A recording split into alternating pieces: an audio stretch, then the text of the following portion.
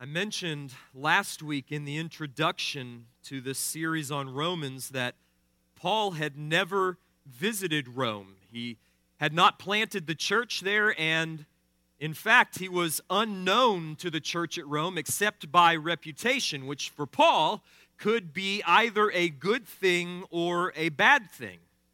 You see, Paul had a lot of enemies, and it was not uncommon for him to have to defend both his reputation and his doctrine.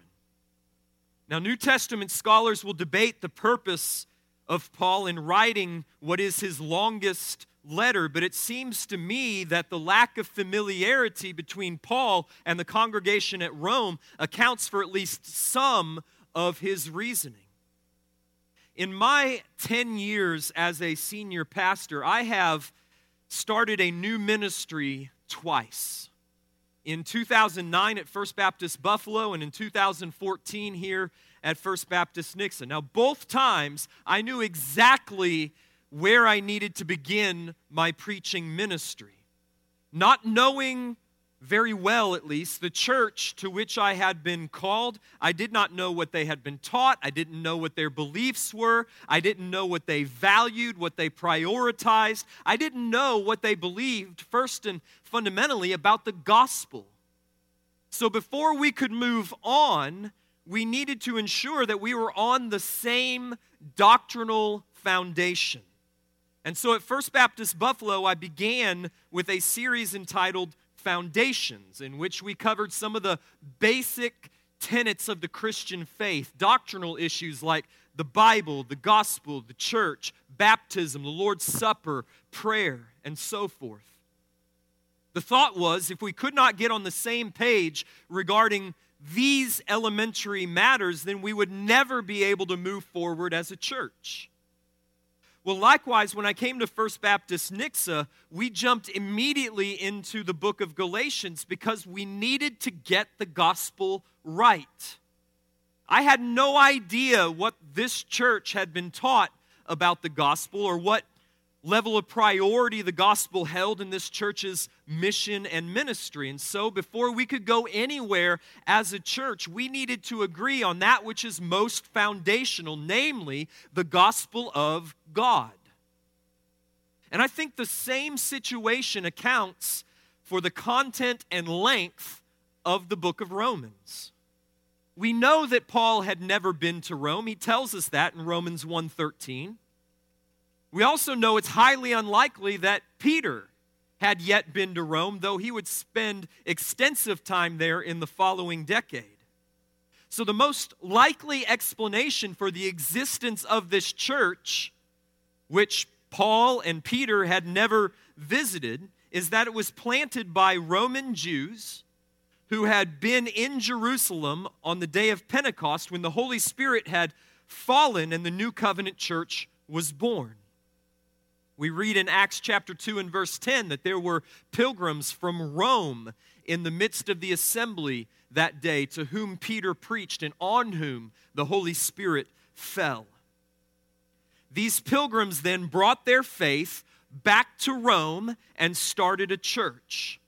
Thus, to our knowledge, no apostle had ever visited Rome.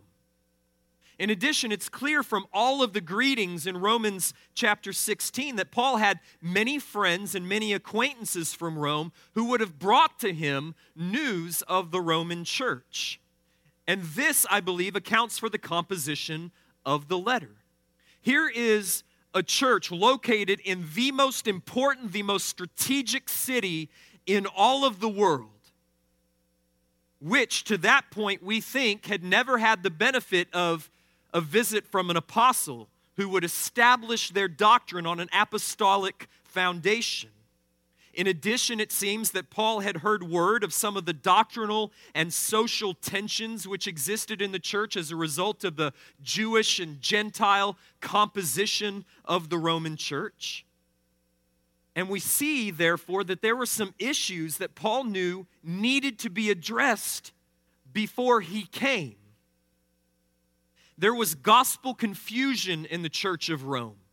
And so Paul wrote to supply this strategically important congregation with some apostolic clarity, especially considering that he intends to make Rome the new launching point for his next missionary journey. Paul intends to make Rome the new Antioch, as it were. He intends to make it his home base for his fourth missionary journey, in which he plans to go to the far western reaches of the Mediterranean world, to Spain and beyond. For such a strategic partnership to work, Paul knew that he and the Roman church needed to share the same doctrinal foundation. They needed to agree on the gospel of God, and they needed, frankly, to embrace Paul as their apostle. So for these reasons, Paul wrote Romans, and for these reasons, Paul begins this massive letter in the way in which he does, namely with a summary of his gospel. Now, we're 5 years into our ministry together at First Baptist Nixa, and we have, I think, established a strong doctrinal foundation. We have prioritized the gospel in our ministries and in our missions. We have created a gospel-centered, gospel-driven, gospel-saturated church. So the question may arise, why do we need Romans? We're not like the church at Rome. This church has, I trust, been founded upon the apostolic foundation. Well, let me give you 3 reasons why we need this gospel at this time. Why we need Romans at this time in the life of our church. 3 reasons. Number 1, we exist in a sea of gospel confusion. See, just because we live in the Bible Belt and are surrounded by other churches does not mean that there is clarity concerning what the gospel actually is. In fact, I would suggest that the pervasive unhealthiness of churches in our area suggests that the gospel has not only been confused, but has been corrupted in many of our churches. So in a culture of gospel confusion, this church needs to be exceptionally clear on what the gospel is. Reason number 2, we have visitors and new members coming into our church all the time, and they need to be incorporated as well into our doctrinal foundation. We cannot afford to build a foundation and then leave that foundation alone while we move on to other things. If you continue to build on a foundation without continually strengthening it, continually expanding it, that structure is going to get top-heavy and it's going to fall over. The gospel foundation of this church must be continually re-examined and continually strengthened. The law of entropy, which says that all things naturally move towards chaos and disorder, is at play in churches just as it is in the natural world. Churches do not tend by nature towards greater clarity in the gospel. They tend in the other direction. In other words, if you just leave a church be, if you just leave it alone, it's not going to get more pure. It's going to get less pure. Due to the nature of sin, churches tend towards gospel confusion. That is, unless acted upon by some external force. In this case, that external force is the regular preaching of the gospel through Romans. It is through sermons like these and through series like these that we keep the foundation of this church strong and stable and enable ourselves to add more and more members without dissipating into gospel chaos. Reason number 3, we need Romans. To borrow an illustration from Jared Wilson, which, credit where credit is due, I was pointed to by my wife. He says the gospel is like C.S. Lewis's wardrobe in The Lion, the Witch, and the Wardrobe.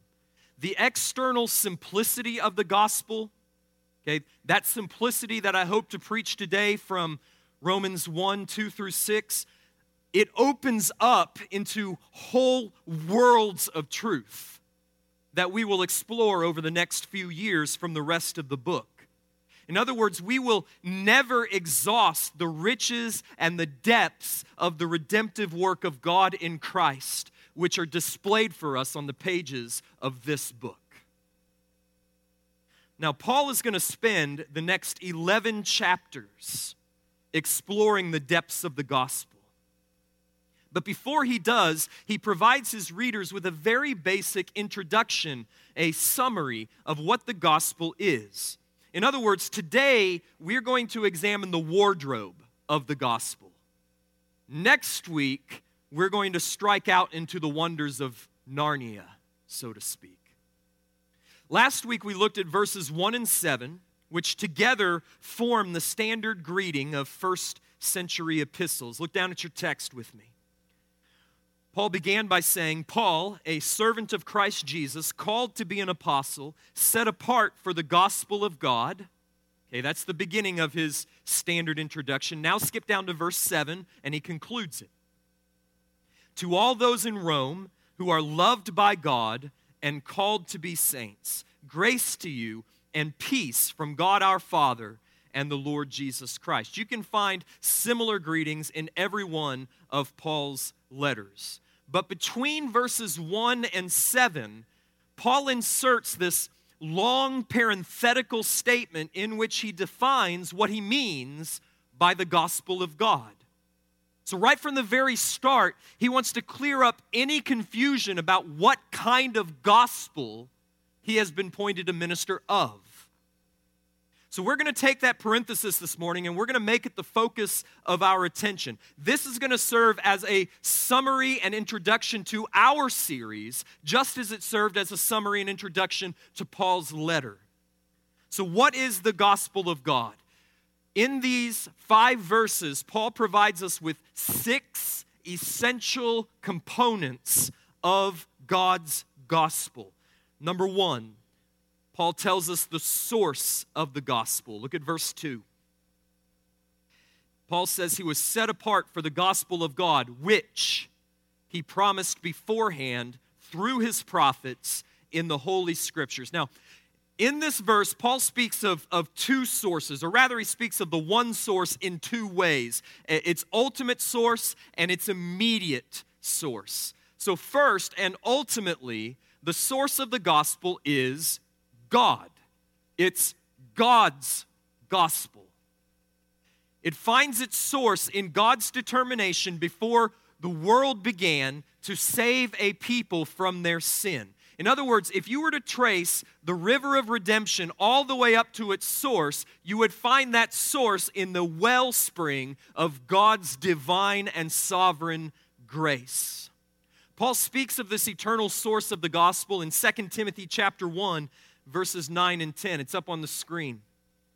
Paul tells Timothy, God saved us and called us with a holy calling, not because of our works, but because of his own purpose and grace. Notice this, which he gave us in Christ Jesus before ages began, and which now has been manifested through the appearing of our Savior, Jesus Christ, who abolished death and brought life and immortality to light through the gospel. So Paul says, long before our Lord and Savior Jesus Christ was manifested, long before he abolished death by death and brought life and immortality to light, God had purpose to give his people, us, grace in Jesus Christ. So the gospel begins and ends with God.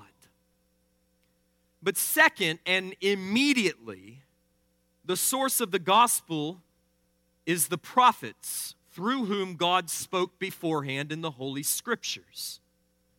You see, the number one accusation levied against Paul throughout his apostolic ministry was that he was proclaiming something new, something that no one had ever heard before, something that he had invented out of thin air, and most importantly, something that contradicted the Old Testament, the Hebrew Scriptures. Therefore, Paul was always at pains to prove that his gospel was not new, but it was promised in the Old Testament scriptures. He's going to do this over and over and over again in the book of Romans. And it's interesting. It's interesting to note that in Galatians 1, Paul is adamant that he did not receive his gospel from men, but by direct revelation from Christ Jesus. I didn't consult with men. I didn't get my gospel from men. Jesus gave it to me directly by immediate revelation. Yet, he never wants people to think that the direct revelation that Christ gave him is somehow out of whack with the Old Testament scriptures that were already given. He wants us to see that the gospel that Christ gave to him is attested everywhere in the Old Testament. He wants us to see that the gospel that he will set forth in Romans is the very same gospel that was promised to Abraham, Romans 4:3, to Moses, Romans 9:15 and 10:19, to David, Romans 4:6, to Isaiah, Romans 9:27 and 10:25, to Hosea, Romans 9:25, and to Habakkuk, Romans 1:17, and more besides. Paul is very concerned that the Roman church and us see that God's plan has always been one plan. There is one gospel. From before creation to after the consummation, God's plan has never changed. What Paul is giving us in Romans is the same gospel revealed to Abraham, to Moses, to David, and to the prophets. This is foundational gospel truth. There are not now, nor have there ever been, nor will there ever be multiple ways of being justified before God. There has only ever been one people of God, those who are justified by grace through faith in the promise of the gospel, which God purposed beforehand from all eternity. So according to Paul in Romans, this means that no one has ever been justified by works. Not the Jews of the Old Testament, not the Gentiles of the New Testament, not the Cuban, not the Haitian, not the college student in Shanghai, not the villager in Himachal Pradesh in northern India, not the computer programmer in Seattle, not your next door neighbor, and not you. No one has ever and no one will ever be justified by works before God. God's gospel has never changed. He purposed it from all eternity. He promised it through his holy prophets in the holy scriptures. And secondly, he accomplished it in his Son, Jesus Christ. Which brings us to the second point, the subject of the gospel, which is Christ Jesus our Lord. Verses 3 and 4. Concerning his Son, who was descended from David according to the flesh and was declared to be the Son of God in power according to the Spirit of holiness by his resurrection from the dead, Jesus Christ our Lord. So Paul tells us secondly that the gospel of God concerns his Son, who is Jesus Christ our Lord. In the briefest of language, you will not believe what Paul packs into these two verses. In the briefest of language, Paul makes three astonishing claims with regard to the three phases of Jesus' existence. First, he declares that Jesus is the eternal, pre-existent, unique Son of God. Now, the phrase Son of God is used in a handful of ways throughout Scripture. It's used of mankind in general. For instance, in Luke's genealogy, when he refers to Adam as the Son of God, Luke 3:38. It's used of angels. For instance, in Job, when the sons of God came to present themselves before the Lord. It's used of the nation of Israel, when God calls Israel his sons in Exodus chapter 4. It's used of the redeemed of the new covenant, men and women who are in a redemptive covenant relationship with God, as in Romans 8:16, when Paul says that all who are led by the Spirit are sons of God. But Paul would have the Roman church to know, and I would have us to know, that in verse 3, Paul means Son of God in a unique sense. Jesus is the Son of God in a way in which no one and no thing has ever been the Son of God.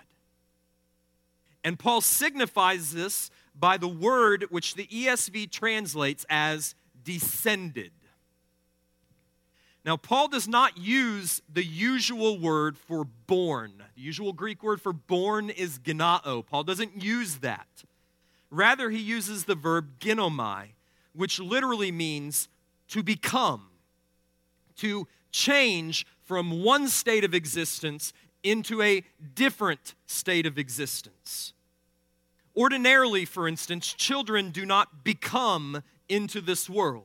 We don't use that language because children do not pre-exist their conception.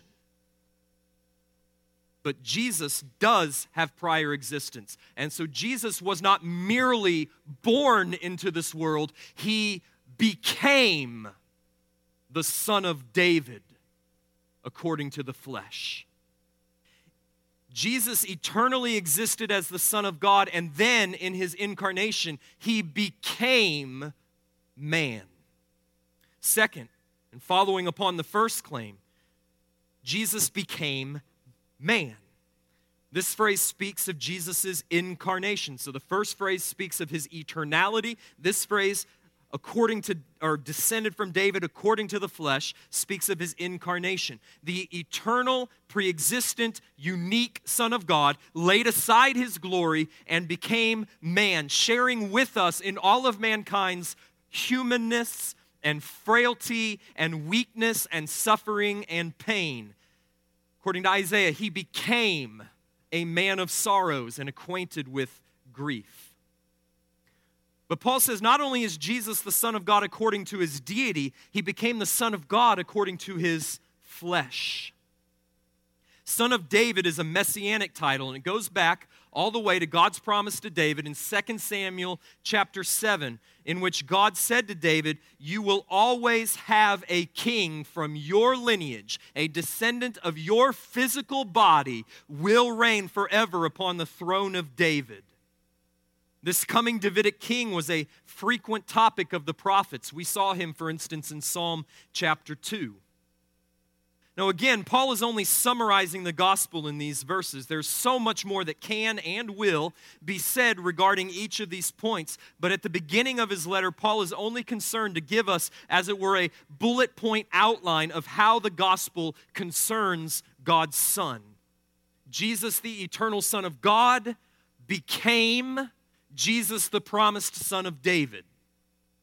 Third, having become man in all of our weakness and suffering and death, Jesus was then declared the Son of God in power, according to the Spirit of holiness by his resurrection from the dead. I defy you to find a more dense phrase in all of Scripture.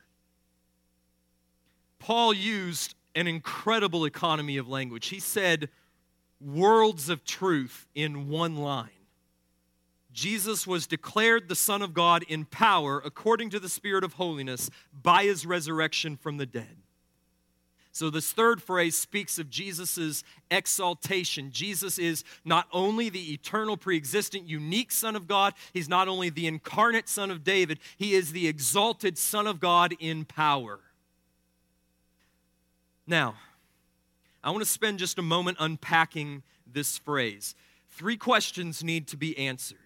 Okay, this is the most dense and difficult part of the sermon. Hang with me from here and it'll be smooth sailing from then on. 3 questions need to be answered. Number 1, what does it mean that he was declared the Son of God in power? Number 2, what is meant by in power? And number 3, what is meant by the Spirit of holiness? Okay, let's look at those one at a time. First, what is meant by declared? Well, first, I need to tell you, and Mike told me to be careful with this, lest I should undermine your faith in your translation of Scripture. But I don't agree with the ESV in their translation of this word. This word, it's the Greek word horizo, is nowhere in the New Testament translated declared. It doesn't have the meaning of to declare. It's used 7 other times in the New Testament, and every time it has the meaning of to designate or to appoint. So it raises the question of why would the ESV and the King James and the New American Standard render this word declared rather than appointed like the Christian Standard and the NIV do? Well, it's probably to avoid the theological problem associated with the idea that Jesus was appointed the Son of God after his resurrection, as if he were not already the Son of God before his resurrection. But as we've already seen, Paul has already established that Jesus had a pre-incarnate existence as the eternal Son of God. So that doctrine is not in danger by saying that God appointed him the Son of God in power according to the Spirit of holiness. In fact, the word appoint points to a very important truth. At the incarnation, Jesus changed status. He became man while still remaining the Son of God. At the resurrection, something totally different happened. Jesus was appointed the Son of God in power, which is a phrase that refers not to a change of his status, but a change of his position and function. There's no change of nature. Jesus doesn't become something different at the resurrection than he was before in terms of his nature or his essence. Rather, he is appointed to a new position of authority. A similar statement is made in Acts 2:36 when Peter's preaching at Pentecost, and he says, after preaching the resurrection of Jesus, that let all the house of Israel know for certain that God has made him both Lord and Christ, this Jesus whom you crucified. Well, was Jesus Lord and Christ before his resurrection? Yes. But at his resurrection, he entered into a new position of authority as Lord and Christ in power. In what sense, then, was Jesus the Son of God after his resurrection that he was not before? What position did he attain by his resurrection from the dead? Paul says he was appointed the Son of God in power, which is not a throwaway phrase. It's an important phrase. Because it tells us that it was not Jesus' nature that changed at the resurrection, rather his authority and his position. At the resurrection, Jesus came to power as the risen and enthroned King, namely the Son of God promised in Psalm 2:7, where God says of this coming Messianic King, I will tell of the decree, the Lord said to me, you are my son, today I have begotten you, ask of me and I will make the nations your heritage and the ends of the earth your possession. Now we're familiar with the language of being in power.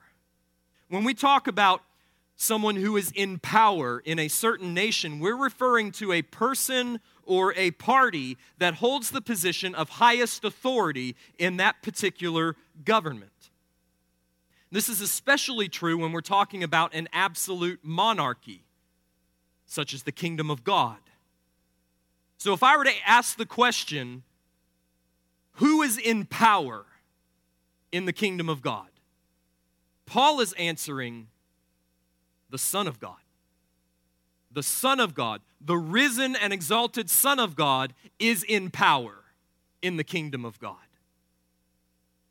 When Jesus, who had always existed as the Son of God, became man in the line of David, when he took upon himself the redemption of his people, when he was crucified for sinners, when he was raised by the Spirit of holiness, God appointed Jesus to a position of authority, namely, Son of God in power, and he made him king over all. This is why Jesus, after his resurrection, brought his disciples together and said, all authority has been given to me. Did he possess all authority beforehand? Yes, but in a different way now as the resurrected Savior and King of God's everlasting kingdom. He now has authority over all things. He is the Son of God in power.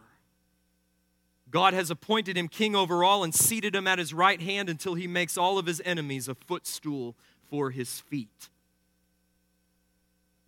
Finally, what is meant by according to the Spirit of holiness? That's another difficult phrase, which also is found nowhere else in the rest of the New Testament. So we're kind of on our own trying to figure out what Paul means. Most commentators understand it to be a reference to the Holy Spirit, and I think that they're right. The phrase, according to the Spirit of holiness, should be translated with a capital S. It's a reference to the Holy Spirit. And it's set in opposition to according to the flesh in verse 3. Okay, so verse 3 spoke of the lowly, humble, fleshly phase of Jesus' ministry from his incarnation to his crucifixion. Verse 4 speaks of the triumphant, powerful, spiritual phase of Jesus' ministry, beginning with his resurrection from the dead. In other words, in this new phrase, Paul is telling us that Jesus is the one who now pours out the Spirit upon the church. 1 Corinthians 15:45. Let me give you some verses that speak to this new function of Jesus as the Son of God in power. What does Jesus do as the Son of God in power? Answer, he pours out his Spirit. 1 Corinthians 15:45. Thus it is written, the first man became a living being, the last Adam became a life-giving spirit. He's now a spirit who gives life. And John bore witness, I saw the Spirit descended from heaven like a dove, and it remained on him. I myself did not know him, but he who sent me to baptize with water said to me, he on whom you see the Spirit descend and remain, this is he who baptizes with the Holy Spirit. And I have seen and have borne witness that this is the Son of God. John 16:7, Jesus tells his disciples, nevertheless, I tell you the truth. It is to your advantage that I go away, for if I do not go away, the Helper will not come to you. But if I go, I will send him to you. He's going to pour forth the Spirit. John 20:22. And when he had said this, he breathed on them and said to them, receive the Holy Spirit. Okay, so we take those together. Summarize it like this. When Jesus was raised from the dead, God the Father appointed him to the position of Son of God in power. And this inaugurated a new phase in Jesus' redemptive ministry, namely the phase in which he baptizes his church in the Spirit of holiness. All right, so let's wrap up this point. The gospel of God, then, concerns Jesus. And it speaks of three phases of Jesus' existence. Number one, it speaks of Jesus as the eternal, pre-existent, unique Son of God. Number two, it speaks of the Jesus who became man, the Son of David, in order to accomplish the redemption of his people. This redemption, according to the flesh, though Paul glosses over it in this summary, he's going to hammer it home all the way from chapters 3 to 5, telling us that Jesus accomplished this redemption through the death of the cross. Once he had been crucified for sinners, Jesus was then raised from the dead, number 3, and was appointed the Son of God in power. He is now reigning as Lord and King at the right hand of God, and he now baptizes his church in the Holy Spirit. In other words, Paul wants us to know that the gospel of God is all about Jesus. So, if I were to take Paul's densely theological language and I were try to wrap it into a gospel presentation, it would go something like this.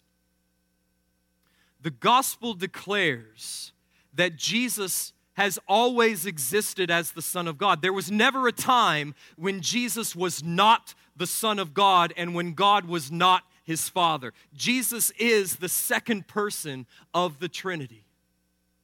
But at a time set by the Father, Jesus, the eternal Son of God, became man. He became like one of us in order to accomplish our redemption. And not just any man, but he was born according to the promised line of David, so that he could be the king of his people by rights. When the eternal Son of God who became man accomplished our redemption, he did so by taking our sins in his body, his fleshly body that he now possesses. He took our sins in his body and he surrendered himself to the death of the cross, offering himself as a sacrifice of atonement for the sins of his people. When our redemption was accomplished, God then raised his Son from the dead, exalted him to the highest place, to the right hand of the Father in heaven, and gave him a new position of authority. He named him, he declared him, he appointed him the Son of God in power. And now Jesus reigns over all the cosmos, over all creation, and he baptizes his church in the Holy Spirit. And one day, he's going to come back and he's going to subdue all of his enemies to himself, and he will reign in the acknowledgement of all people everywhere, in every nation, in every tongue, in all times. He will be acknowledged as King of Kings and Lord of Lords. Now, how do you stand in relation to this Jesus? That's the gospel that Paul preaches. It concerns the Son. Verses 3 and 4 are the hard work. Verses 5 and 6 are not nearly so difficult. Next, Paul identifies the servants of the gospel, namely the apostles. He says, through whom, that is through Jesus, we have received grace and apostleship. All right, so part of the gospel proclamation, especially in a pluralistic culture where there are a lot of claims to truth and authority, part of the gospel message is an explanation of how our gospel came to us and why it is right. It has come to us by means of Christ's apostles, who are his appointed servants and ambassadors who went among the nations declaring the person, work, and way of Christ. So this point speaks to the gospel's reliability. How do we know that our gospel is true? Well, this was not an unimportant question in Paul's day because the Greco-Roman world was full of strange religions that proclaimed strange ideas. And so when Paul came to a city and declared that the eternal Son of God became man, was crucified and raised on the third day, and is now the Son of God in power reigning over the universe, he had to provide some evidence for that claim if it was going to be accepted as true. His evidence invariably was his apostleship. An apostle, in the technical sense of the word, was a representative appointed by the risen Christ himself, to whom had been delegated power and authority to speak and teach and perform miracles in Christ's name. And there weren't a lot of them. There were the 12 and Paul and a few others like James and Barnabas who are called apostles.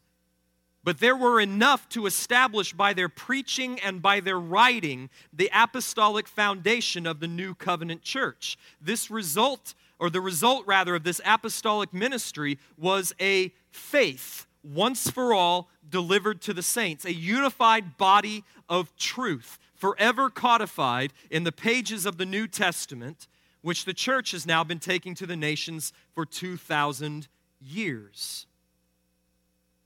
Later on in Romans, Paul is going to speak of his apostolic ministry in these terms. Romans 15 and verse 18. He says, "For I will not venture to speak of anything except what Christ has accomplished through me to bring the Gentiles to the obedience by word and deed, by the power of signs and wonders, by the power of the Spirit of God, so that from Jerusalem and all the way around to Illyricum I have fulfilled the ministry of the gospel of Christ." how do we know that this gospel is the true gospel? How do we know that it's real? How do we know that it is trustworthy?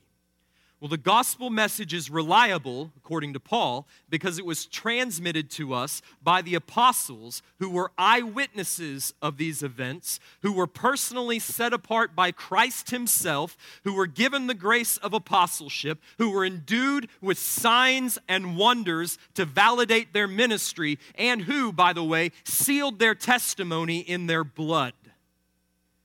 This is a trustworthy gospel because it was given to us by trustworthy servants. Paul then emphasizes the scope of the gospel. It says, through whom we have received grace and apostleship to bring about the obedience of faith for the sake of his name among all the nations. All right, so the gospel of God is intended not just for the Jews and not just for the Romans, but for all the nations, for all the Gentiles. It doesn't make much difference whether we translate that word nations or Gentiles. Both senses are the same when they're worked out to their logical conclusion. Paul's point, he's going to make this over and over and over again, is that the gospel is not just for the Jew, it's also for the Gentile, and it stands to reason then that it's for all Gentiles. This gospel is for people, Jew and Gentile, from every tribe, every tongue, every people, and every nation on the face of the earth, which includes you and your family and your friends and your neighbor and everyone else among the nations. In other words, this gospel is not parochial. It's not for a certain people in a certain territory at a certain time. This is what our culture doesn't seem to understand. Our culture is fine, for the most part, with Christianity, so long as we keep our gospel to ourselves and we don't impose, their word, not mine, our beliefs upon anyone else. The problem is that our gospel is not something that can be kept to ourselves. It makes a claim on the life of every man, every woman, every child, from every ethnicity living in every culture. Jesus Christ is not just Lord of Christians, he is Lord of all, and his gospel is offered to all, and so is his judgment threatened upon all who will not obey his gospel. The scope of this gospel is universal. It includes everyone, including you. Which brings us to the sum of the gospel, or the purpose or aim of the gospel. Through whom, verse 5, we have received grace and apostleship to bring about the obedience of faith for the sake of his name among all the nations. Okay, so Paul again speaks of the gospel and its purpose in terms of two movements, an immediate purpose and an ultimate purpose. The immediate purpose is the obedience of faith. The ultimate purpose is for the sake of his name. So question, what does Paul mean by the obedience of faith? This is, on the face of it, a rather strange phrase for the apostle of justification by faith alone. Well, there are essentially two ways we can take this phrase, and they're not mutually exclusive. Number one, we could understand Paul to mean that the gospel's purpose is to bring about the obedience that comes from faith. The obedience that is called for in the gospel is an obedience to God's will and God's way, but it's an obedience that flows out of a true and living faith in Jesus Christ rather than a dead and slavish fear that Paul calls the works of the law. I think this is the best view when viewed theologically. That is, God's goal is to create a new people, a people who love him with all of their heart, all of their soul, all of their mind, and all of their strength, and who love their neighbor as themselves, thereby fulfilling the law. Or we could take Paul to mean the obedience that consists in faith. In other words, the obedience called for in the gospel is faith. The way that you obey the gospel is by believing the gospel. This is maybe the best way to view this phrase when considered exegetically. Seems to be the way Paul uses this phrase elsewhere in Romans. I'll tell you that I lean towards the first view, and I have reasons for that, which I will give you in chapter 2. But the truth is that the two views actually work together quite well. The first response of the gospel calls for faith alone apart from any works. In other words, the way you first initially respond to the gospel is just by believing the gospel and not by working for God. In fact, the way, if you're wondering, how do I come into the saving relationship with Christ? It's by stopping your works and believing on Christ. That is what justifies us before God. But God's plan, God's purpose, God's aim in redemption is not to create a bunch of saved sinners who still walk in sin. His aim is to save sinners who then begin to walk in holiness. That's why he doesn't just justify sinners by faith alone apart from obedience. He also regenerates sinners. He transforms sinners. He causes them to be born again to a new and living hope and a new and living walk, because his aim is to create a justified people who become a holy and obedient people who live for the glory of his name. The gospel, in other words, does not call us to just make a decision for Christ. It calls us to make a disciple of Christ. Mission teams, please hear me on this. We do not go to make decisions. We go to make disciples. Why? Because the aim of the gospel is not just faith. It's the obedience of faith. God desires a new and holy people. And so if you're not going in order to make disciples, you're just going to make numbers, don't go. Because you will just end up making false converts. The goal of the gospel, and therefore the goal of all missions, is to bring about the obedience of faith among the Cubans, among the Haitians, among the nations. Why? And here's the ultimate purpose: for the sake of his name. That's the ultimate aim of God, and it ought to be the ultimate aim of every evangelist and every missionary. God's aim, or God's name rather, is dishonored among the nations because they don't believe him and they don't worship him. And so we go in order that God would be worshiped by the nations and therefore receive the glory that is due his name. John Stott stated it eloquently, as he so often did, being British. He said, "We should be jealous, as Scripture sometimes puts it, for the honor of his name. Troubled when it remains unknown, hurt when it is ignored, indignant when it is blasphemed, and all the time anxious and determined that it shall be given the honor and glory which are due it."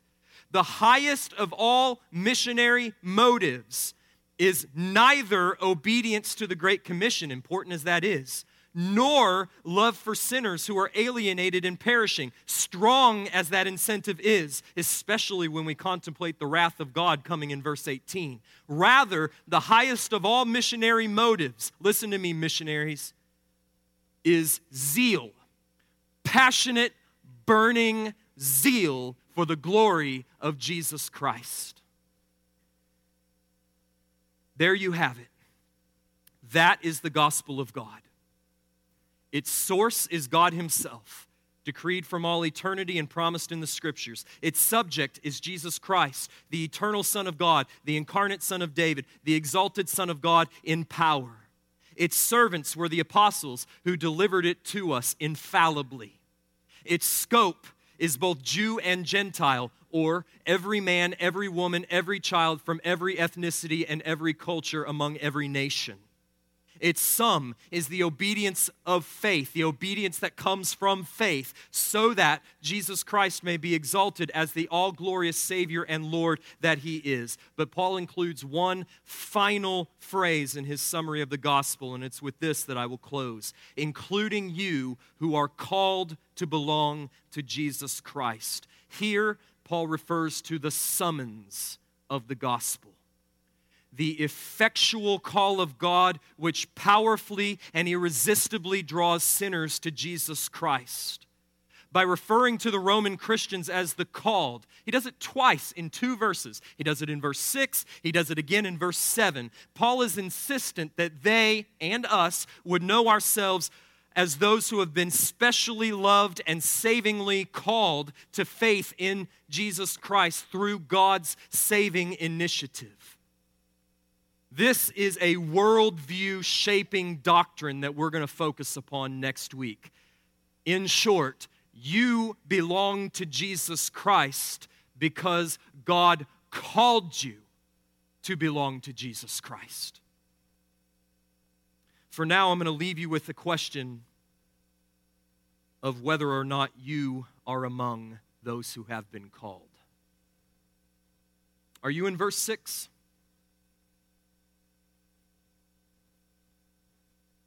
Paul speaks of a particular group of people, and he calls them those who have been called to belong to Jesus Christ. And my question for you, and your question for your own heart and soul is, are you one of those people?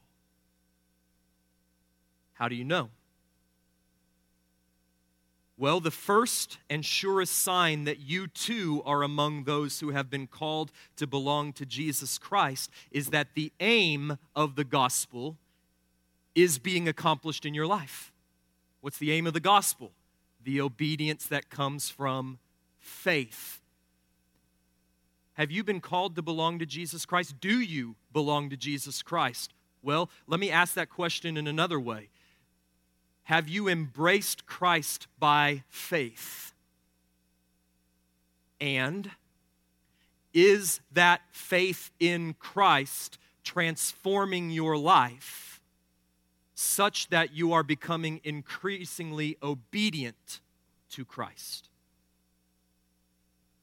If the answer to those questions is yes, you're in verse 6. You've been called to belong to Jesus Christ. If you believe in Christ, and if your faith in Christ is bringing about a transformation of obedience in your life, you have been called. On the other hand, if you don't believe in Christ, or if your so-called faith in Christ is not transforming your heart and bringing about increasing obedience to Christ, you have not yet been called. And you don't belong to Jesus. But you can. Because God is summoning all people everywhere to repent and to believe the gospel. You can, this morning, by grace, embrace Jesus as your Savior and embark upon a new life of obedience to Christ as His disciple. And you can know that you've been called to belong to Jesus. How all that works out, the relationship between God's sovereign and effectual call and our willing and joyful obedience to that call, we're going to talk about next week. For now, I just want you to know that the offer is free and it's open and it's available for you. If you will believe on Christ and if you will become His disciple, you will be saved. Period. God is summoning you this morning to Jesus through the gospel. Yield to His summons and surrender to Christ, and you too will become the heir of all of the astounding promises that are promised to the children of God in this book. And if that's you, if God has been gracious this morning to allow you to recognize that you don't belong to Jesus, but you want to, here's how you should respond. In prayer, between you and the risen, exalted Christ, the Son of God in power, confess your sins to Him. Confess your inability to save yourself and ask Him to save you. Ask Him to pour out His Spirit upon you, to transform you, to bring forth obedience from your disobedient heart. Call upon the name of Christ, and you will be saved.